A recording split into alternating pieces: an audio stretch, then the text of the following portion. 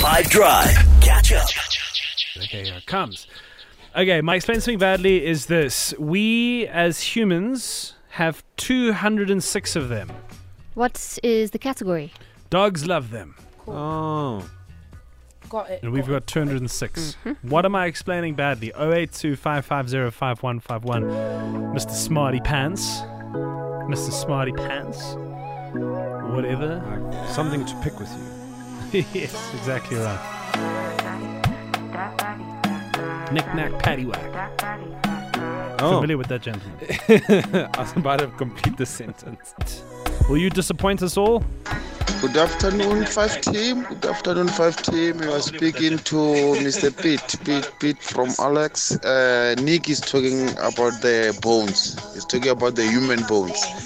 Have a great evening and a great show. Cheers, bye.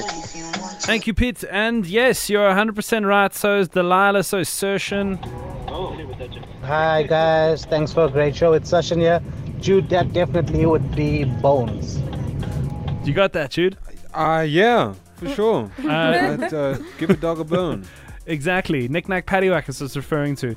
But you know that rhyme, right? This old man, he played knick-knack on my drum. Yes. The knick-knack, paddywhack, give a dog a bone. This old man came rolling home. Do you think he was intoxicated? Why is he rolling his way home?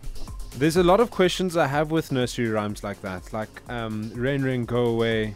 No, wait. Back another day. It's raining, it's pouring. The old man is snoring. And then does he die? He knocked his head Bumps on the his side head. of the bed. Couldn't get up in the morning. Yes. Is the assumption that he's dead? I guess. Children's nursery rhymes can be quite dark, and I remember in high school I fell into like a rabbit hole, even some cartoons and conspiracy theories that they actually write certain things like after like children have died. It's crazy.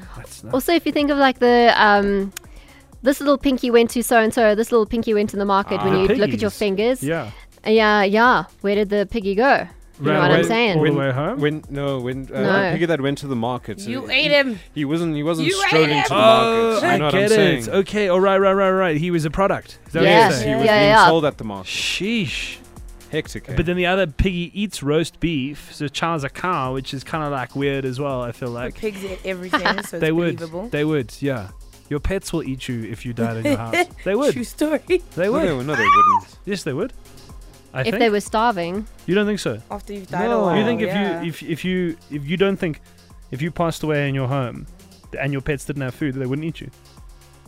I think your goldfish would eat you if it could. No, dude. I think so. Pebbles wouldn't do that. I'm pretty convinced. I don't know for a fact. I'm just relatively convinced. So Yonaka pointed this out, saying that when we're born, we have more bones. We have like 270 or something like that. 300.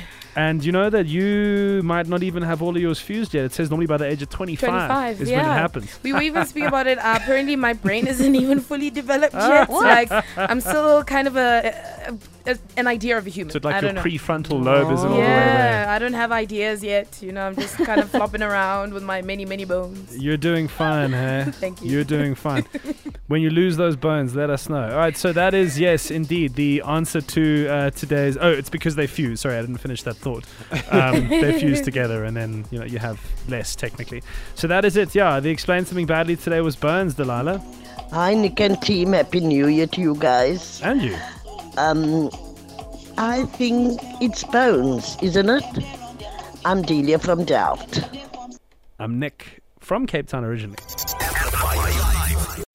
Catch up from some of the best moments from the 5 Drive team by going to 5FM's catch-up page on the 5FM app or 5FM.co.za.